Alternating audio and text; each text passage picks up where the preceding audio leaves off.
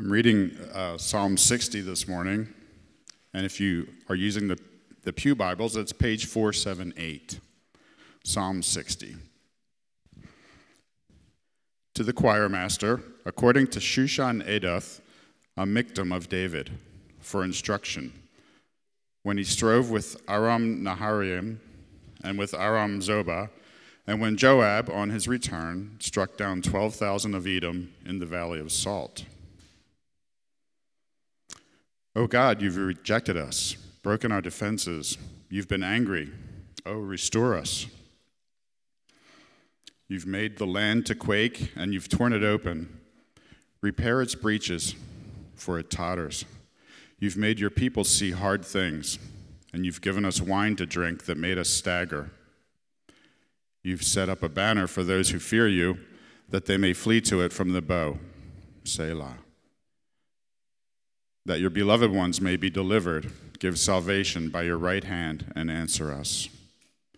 God has spoken in his holiness. With exultation I will divide up Shechem and pour out the vale of Succoth. Gilead is mine, Manasseh is mine, Ephraim is my helmet, Judah is my scepter. Moab is my wash basin, and upon Edom I cast my shoe. For Philistia I shout in triumph. Who will bring me to the fortified city? Who will lead me to Edom? Have you not rejected us, O God?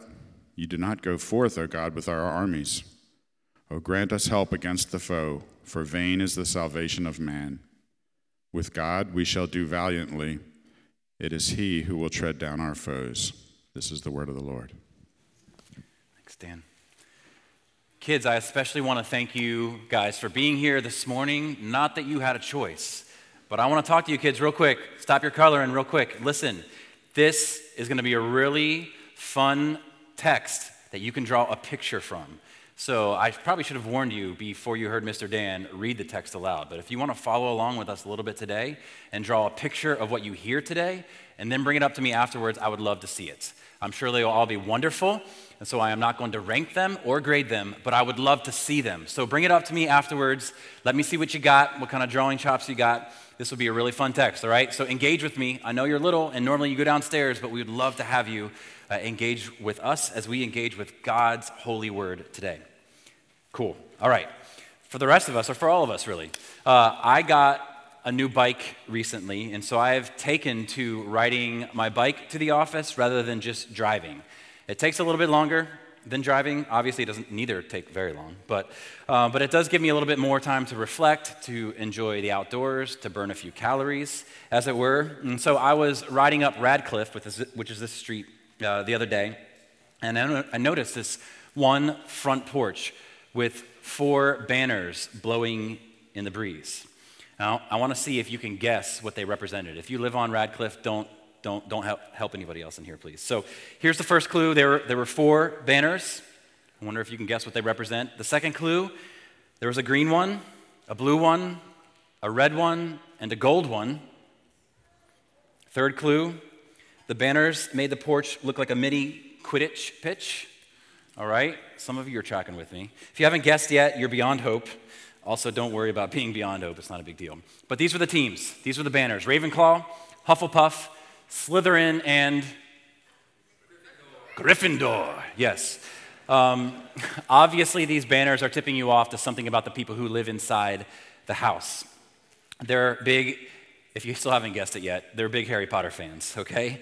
And if they're into Quidditch, they're mostly Gryffindor fans, I guarantee you that. Flags tell the world whose side you're on. Interestingly, thousands of years ago, flags held another purpose too, especially in battle. They helped you see where your compatriots were. You know, in the heat of battle, while swords are clashing and spears are plunging and sweat is dripping and you're in unfamiliar terrain, it's easy to get turned around and to remember which direction you entered the battlefield from and where the bulk of your squad is at. It's really challenging in those circumstances.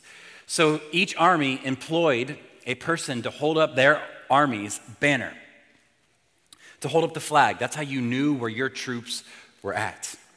The flag represented safety, home base, comfort.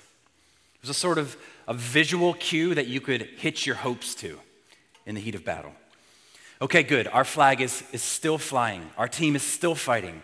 We're not done yet, even though it may feel like it right here where I'm standing.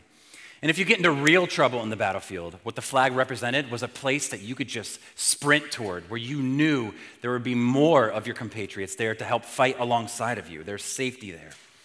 That's a bit of what is happening in Psalm 60 here. Do you see it there in verse 4? Look at verse 4. David says, "You have set up a banner for those who fear you, that they may flee to it from the bow," like the bow and arrow is what he's talking about there. I mean, that's kind of heartwarming, isn't it? A heartwarming image for us to take home with us. It's a blessing to know that God is there as the refuge in our battle. But the kind of depressing subtext here is that they're still in a battle, right? They're still in a battle. But it's kind of even a little bit worse than them being in a battle still. The reality for David on the ground is that the army has just suffered a pretty sickening defeat. And let's look at who is to blame for this defeat. Look at verse 1. "O God, you have rejected us." A little bit further, "You have been angry." Verse 2, "You have made the land to quake. You have torn it open." Verse 3, "You have made your people see hard things. You have given us wine to drink that made us stagger." God caused the grief. But who received the grief? Look at who is experiencing this heartache.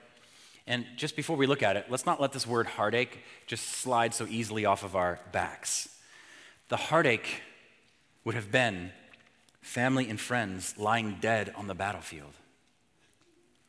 There is a real deep weeping from the pit of your stomach kind of pain that David is feeling here. Look at who's suffering. Verse 1, us, God's people. Verse 3, your people, David is saying. So God's own beloved people. Verse 4, those who fear you. So these aren't poser Christians. These are people that really wanted to follow after God hard. They're the real deal. Verse 5, your beloved ones. Beloved ones? Why would God reject his beloved ones? We all ought to wrestle with this morning. There will be a day when this is your experience. When you feel rejected, a lost job, a lost loved one. I've felt it recently with the loss of some friendships. It just stings so bad, doesn't it? And you feel rejected, perhaps even by God himself. From David's perspective, from the army's perspective, it feels as if God has outright rejected them, turned his back, let them fall to the opposing army. Trinity, we have to have a big enough vision of God to be able to absorb texts like this. The idea of being rejected by God might seem intolerable to you. I don't know. Especially if you're a new Christian or you're just now exploring this idea of Jesus. I can imagine it might sound quite jarring to you to read a text like this. Maybe you didn't think of the Bible as having stories in it written like this, where God is seen as the rejecter. But I just want you to know that God didn't do this to David and doesn't do this to us because he is cruel or because he's depriving us of something truly good. God actually knows better than we do. So let me say that again and let it filter down into the uncomfortable part of your soul. God knows better than we do. Do you believe that? When you get a phone call with terrible news, or read of the passing of a friend on Facebook like I did yesterday, when the pregnancy test is negative again, when the stunning news of a loved one's diagnosis comes through your text inbox. Or what if it's just small? Those are pretty heavy. Like this last week, we got our kids' teachers' assignments for the fall. And some of them were kind of disappointing. We wanted them to be able to be with certain friends, and they weren't able to be. But it was a time with our kids that we could just acknowledge that God is sovereign and that he's good and that he knows better than we do. Listen, church, the scriptures beat this drum from beginning to end. God knows better. Believe this, not begrudgingly, but like with your whole heart. Say to yourself, say to your soul, you are right about everything, Lord. You're right. And do you know what? Here's the good news. about that declaration. God is big enough and wise enough and good enough to make sense out of your disappointments and to bring good out of them. How else do you explain the redemptive good that came from the cross, from the world's greatest tragedy ever, the cross of Jesus Christ? You may not see it on this side of eternity.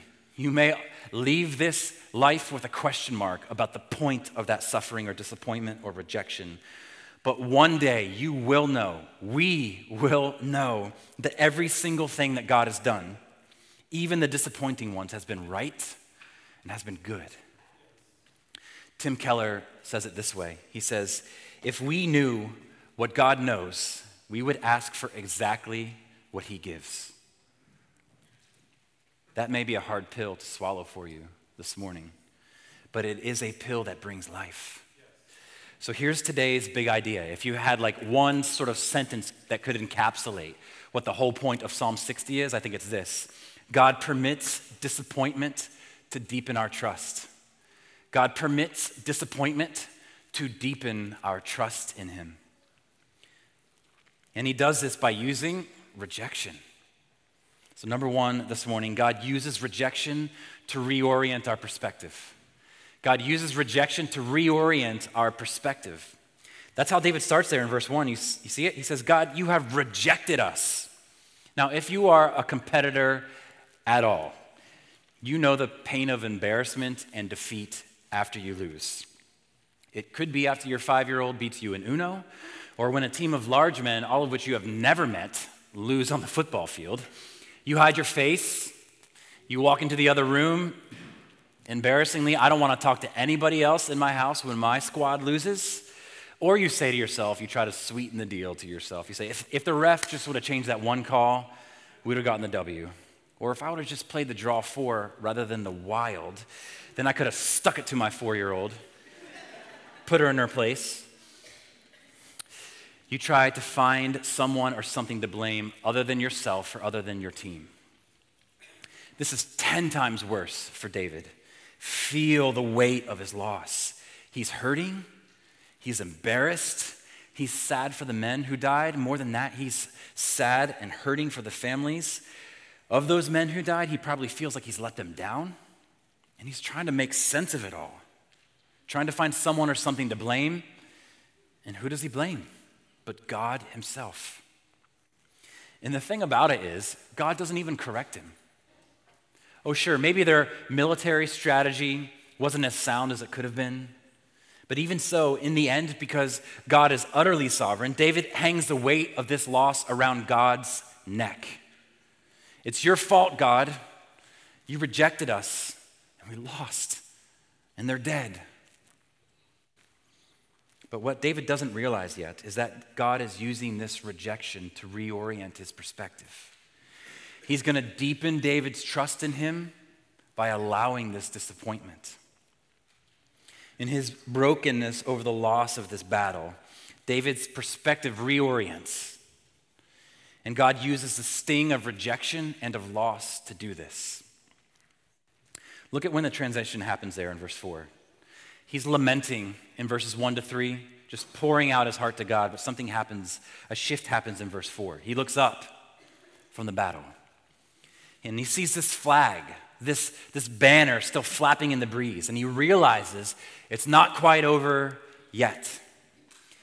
When I was a kid, all the kids on my block would come out on summer nights to play Capture the Flag. I have countless memories of sweaty palms and a fast-beating heart as I crouched low in some bush trying to avoid being caught in enemy territory by one of the older kids. And sometimes I would get caught. And my shoulders would slump, and I'd be embarrassed. I just hurt my team, and I walked to jail. But when I'd sit down in that jail, I could still look up and see my team's flag still there in the distance. I knew there was still hope for our team. We hadn't lost yet.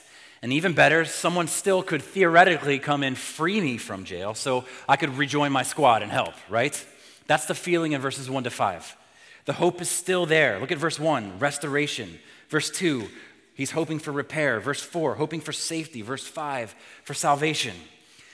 See, God is using the sting of defeat in David's life to turn David's gaze upward, to see the real hope and the cause for victory anyway. The battle is lost, but the war is still in play. So the next time that you are caught in a situation in which you feel abandoned or you feel panicked about a particular loss that you have suffered, or disappointed with God for a set of circumstances that he has sort of forced you through, can I urge you to pick your gaze up and look to the banner that is flapping in the breeze. Isaiah 11 actually tells us that God's banner is not some kind of piece of material. God's banner is actually the Messiah himself. Check this out with me. This is so cool. Isaiah 11, it'll be on screen behind me. Isaiah 11 starts out like this. A shoot will come up from the stump of Jesse. From his roots, a branch will bear fruit. The Spirit of the Lord will rest on him. Righteousness will be his belt, and faithfulness the sash around his waist. Now, if you are unfamiliar with the Christian Bible, you may or may not realize this, but this is actually a prophetic description of David, and then eventually of David's eventual son, his great-great-great-great-great-great-great-grandson, Jesus himself. We're not going to unpack all that today. I'm not going to try to prove that to you today. You're just going to take my word for that today. And we'll circle back to Isaiah 11 some other time. But I want you to check out the change up in botany here, starting in verse 10. So in verse 1, you've got the shoot of Jesse. Look at verse 10, though. In that day, the root of Jesse will stand as a banner for the peoples. The nation will rally to him, and his resting place will be glorious. He will raise a banner for the nations. So there's a shift from being the fruit of Jesse in verse 1 to being the root of Jesse in verse 10. Jesus is the eventual fruit of Jesse, and he is the original root of Jesse. This will mess you up right here if you think about it too long. He created David, Jesse's son. He created David, Jesus created David, and yet he humbled himself to be born of David, to rescue his people. What an incredible thing that we get thousands of years before Jesus even breathed his first earthly breath. We find out that he is both the root and the fruit of David. This is a supernatural book, and I just want to encourage you to let it spellbind you. Get into this book. God penned this thing, and Jesus fulfilled this thing. Read the word, people. And with all this root and fruit talk, I hope you didn't miss what else Jesus is called there. A banner for the peoples. A banner for the peoples. Jesus, for us as New Testament Christians, Jesus is the banner that is waving in our battle right now. Jesus' death and victorious resurrection is still flapping in the breeze, reminding you that the battle is not over yet. Right now in the middle of your own battle. I don't know what that might be for you. It's not with swords. It's in your spirit over something. Whatever it is that you are up against, if you are a Christian, that banner is still flying. Jesus still died and he still rose. He is your Messiah. We are still scrapping. We're still fighting, but one day Jesus will return to plant that banner firmly and finally in the ground, representing his victory over our sin and ultimately over death. So whatever it is that you're experiencing right now, in your soul, in your spirit, will you let it sort of reorient you to that banner? You might be suffering significantly right now, but look to God's banner. And specifically, remember, Isaiah 11 tells us that banner is Jesus himself. Look to Jesus. Turn off the TV and open the book for real hope. Gather faithfully with the church, even if you don't want to or don't feel like it. Ask people to graciously intrude into your life and be humbly vulnerable with them as you each seek to point each other to the banner in the battle. This is your primary role with other believers in this church, pointing them to the banner in the midst of their battle, pointing them to the crucified and risen Christ in the middle of their battle. You can keep going because the banner is still waving. That's what you tell people. Besides, even if you lose the battle here, and eventually you will breathe your last. Your heart will beat for the last time. The amazing thing about God's banner is that it flies independent of you. independent of your pain, independent of your death, it's still flapping in the breeze, reigning victorious over sin and death. Still, like we said a few times recently as we worked through James, if you're a Christian, you never have to wonder why something is happening in your life. The answer is always to make you more like Jesus and help you make it all the way to Jesus. That's what was happening in David's life. He was being reoriented to the source of his strength and victory. It's that simple. So please don't leave the battlefield. Find the banner instead and sprint towards it. Sprint towards Jesus Christ. And I want to point out another interesting thing here in Psalm 60. Look at that inscription, which Dan, you totally dominated. I don't know how much you practice on those names, but I'm not going to do as well as you did here. But look at that inscription. An inscription is like a little bit of a preview for what the psalm is going to be about. It gives like a little bit more explanation and insight about the setting which the psalm was written in. So it starts out there, to the choir master. And we've seen this recently before as we worked through other psalms over this summer. This psalm is for the community. It's a communal lament designed to be sung by a choir. Keep reading. It says, according to Shushan Eduth. Now, this is Hebrew for, and maybe some of your translations have this written in the inscription. It's actually Hebrew for, according to the lily of the testimony. According to the lily of the testimony. So almost certainly this would have been like a musical cue for the choir. Like a tune that they would have all known that they could have sung these words to. Like if I told all of you right now, let's take a break here and we're going to sing Amazing Grace to the tune of Gilligan's Island, all right? You would know all the words because you have them right here in front of you, but you would know the tune by heart because you know that tune. If you're like 20 or younger, or probably if you're like 50 or younger, actually, by this point, you might not know what Gilligan's Island is. Again, don't sweat it. But anyway, for those of you who do, you would know the tune. And I'm super serious about this. It's actually possible to sing Amazing Grace to the tune of Gilligan's Island. We did this all the time in high school.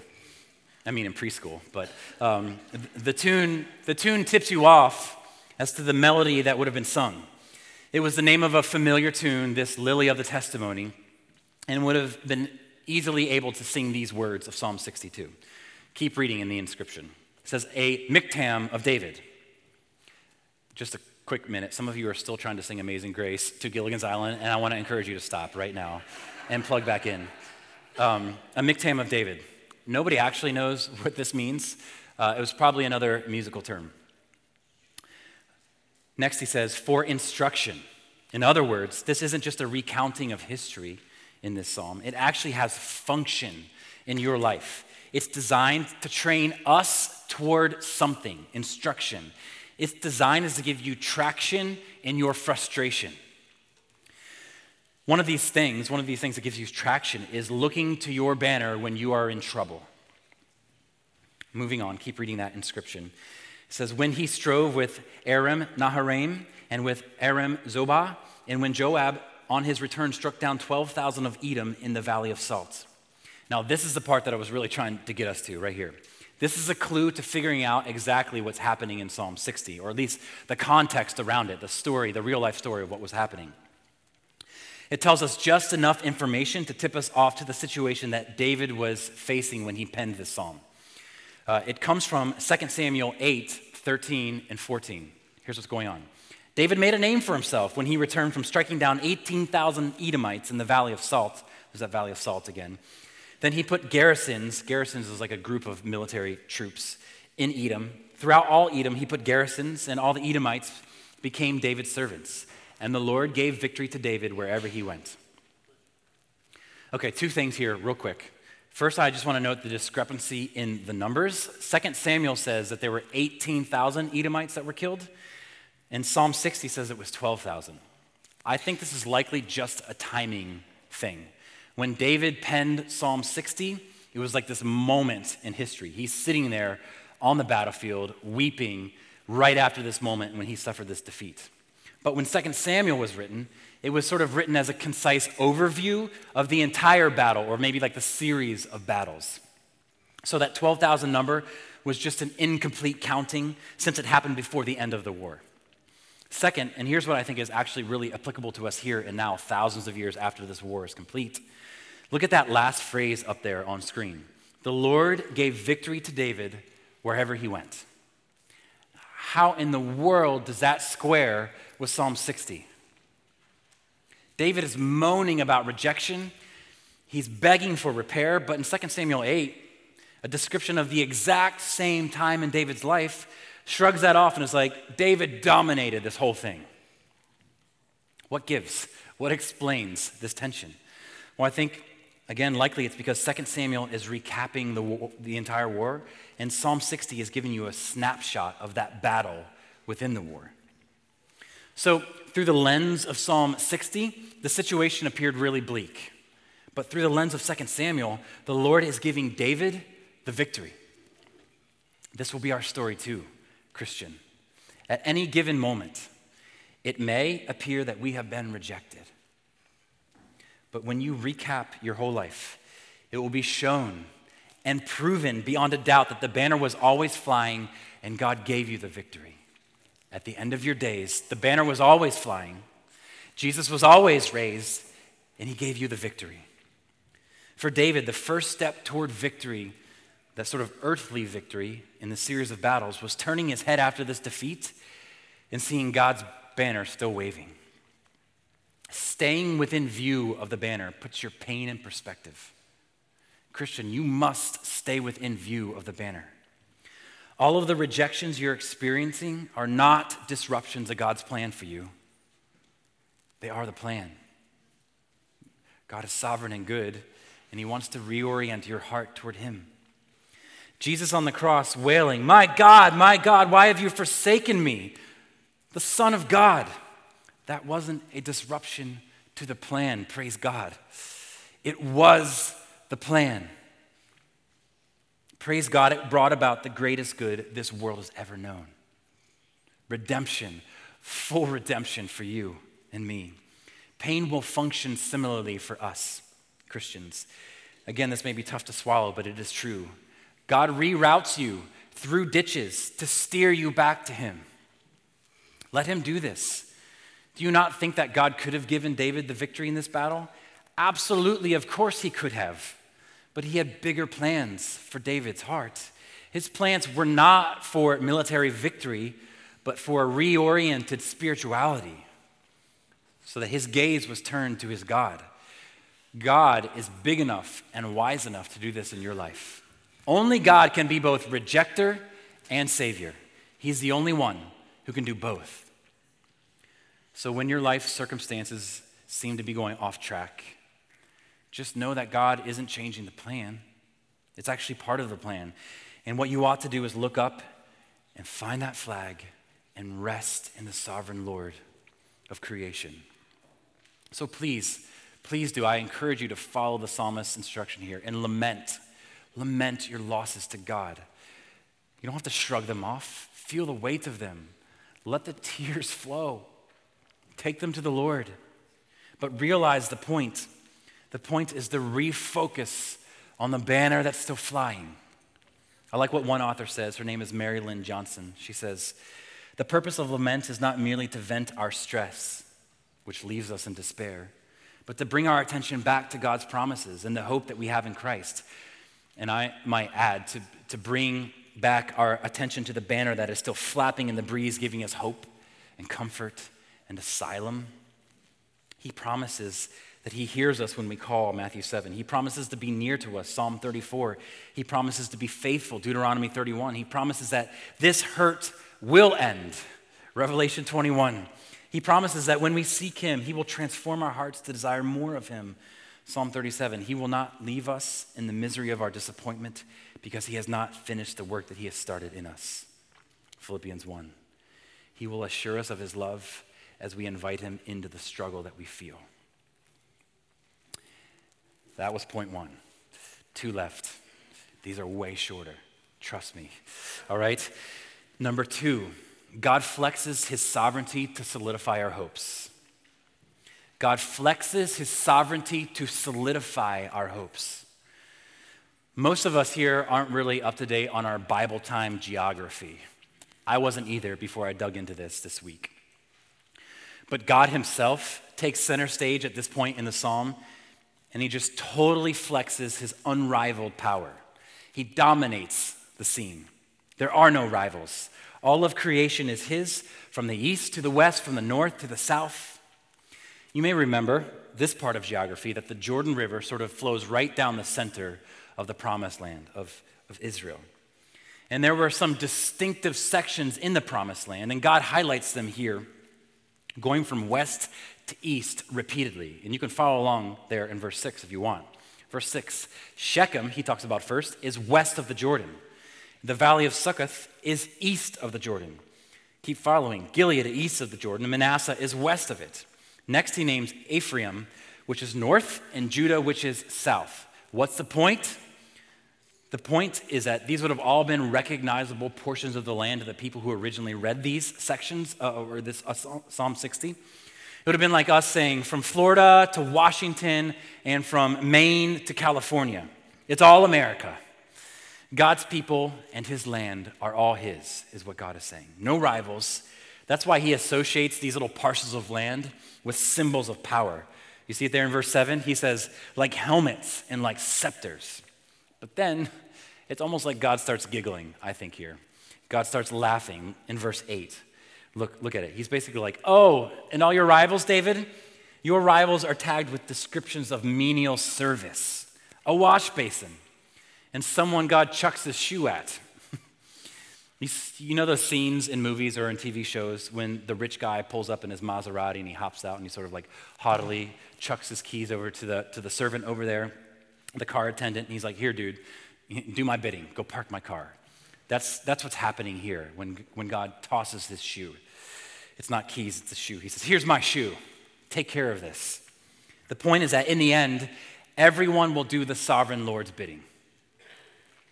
So God is just telling David, look, these people, these things that you're worried about right now, what is concerning to you right now, they're just my sink where the dirt gets washed off my hands.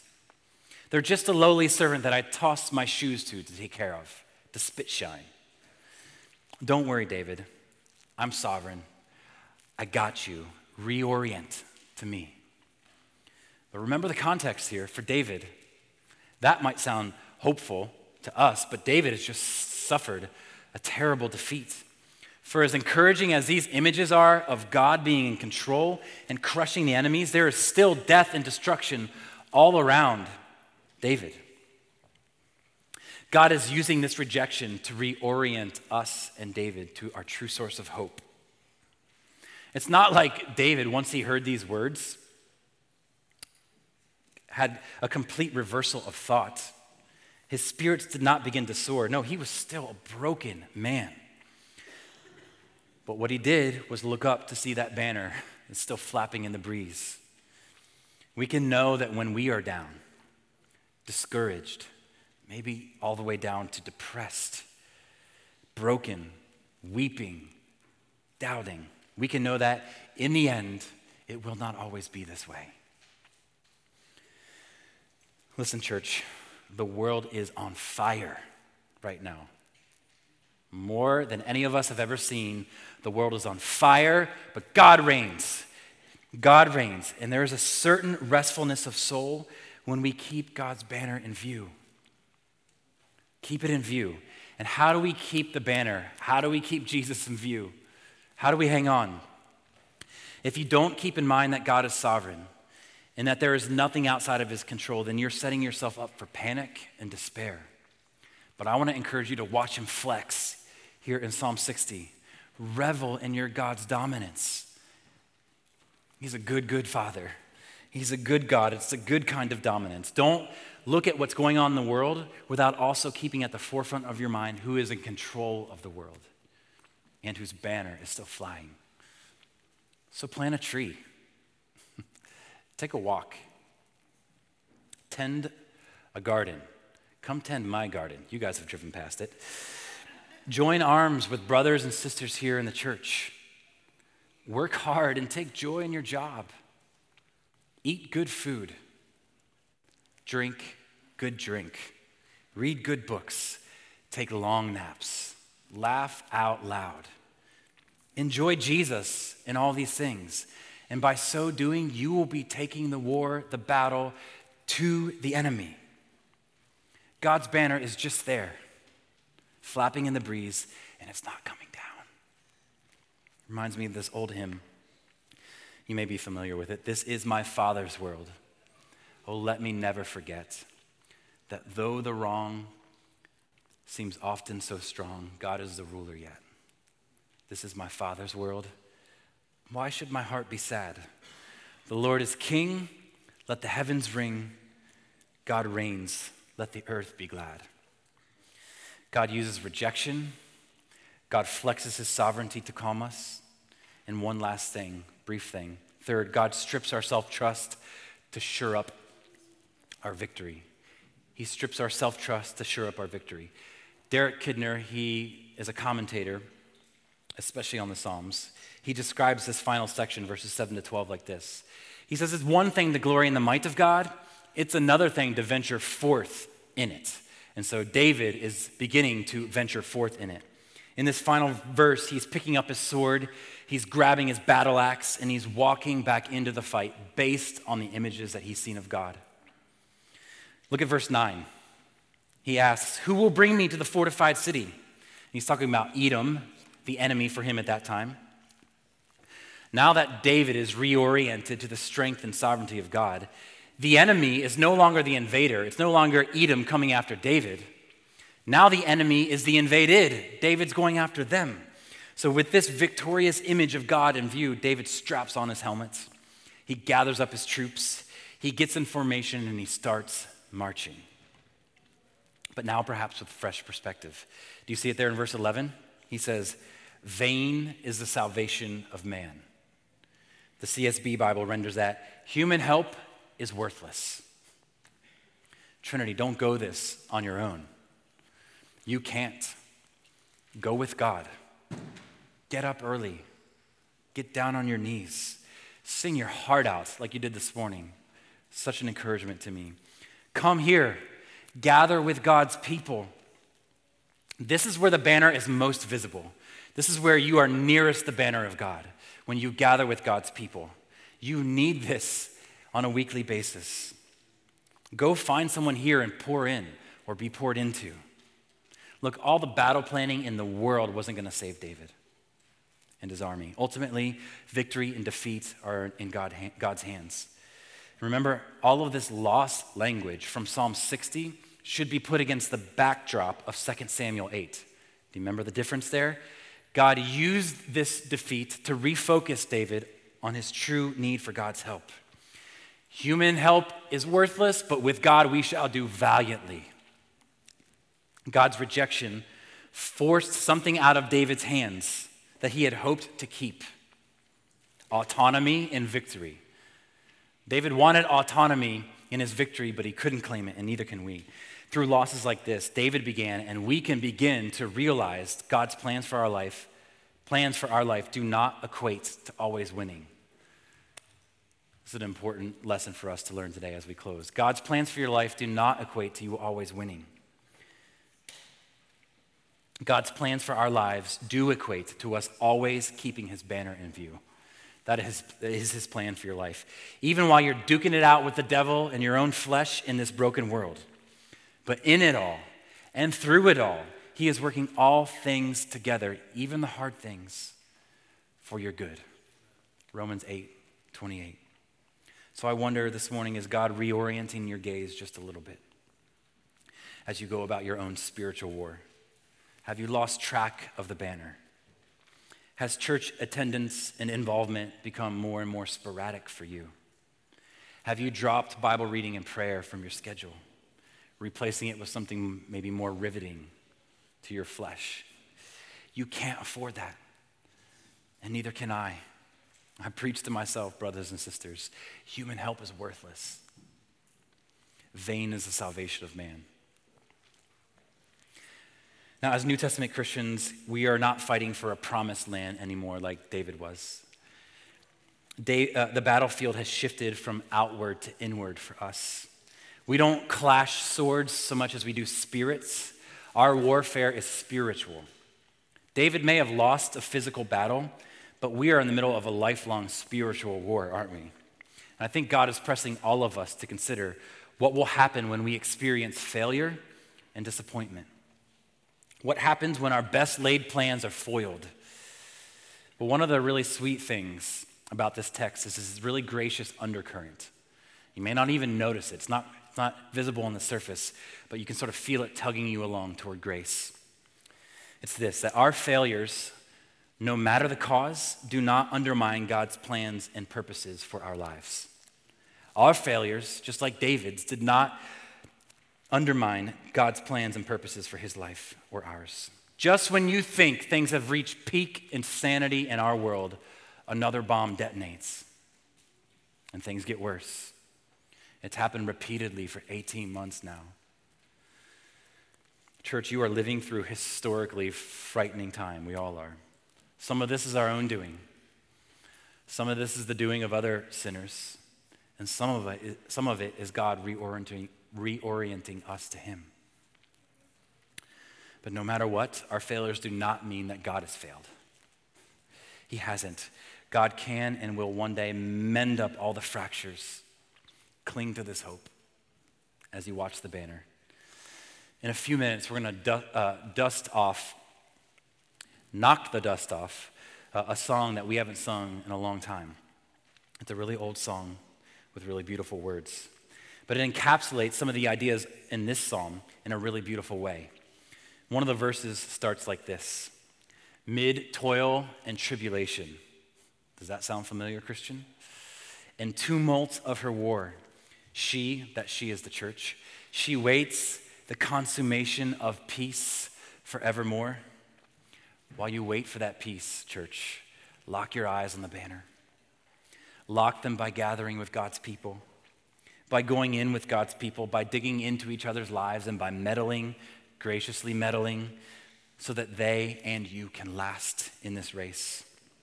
The songwriter continues, till with the vision glorious, her longing eyes are blessed, and the great church victorious shall be the church at rest. This week, when disappointment comes, turn, look over your shoulder, and find that banner of the crucified and risen Savior. It's still flapping in the breeze, and remember that God allows disappointments to deepen your trust. Will you pray with me? And as I do, the communion servers can come forward. God, we need your help to see our disappointments in this way. I pray that as we feel the sting of rejection, we would turn and focus our spiritual gaze to the crucified and risen Savior, that we would hold to that banner in the midst of our frustration and disappointment. In Jesus' name, amen.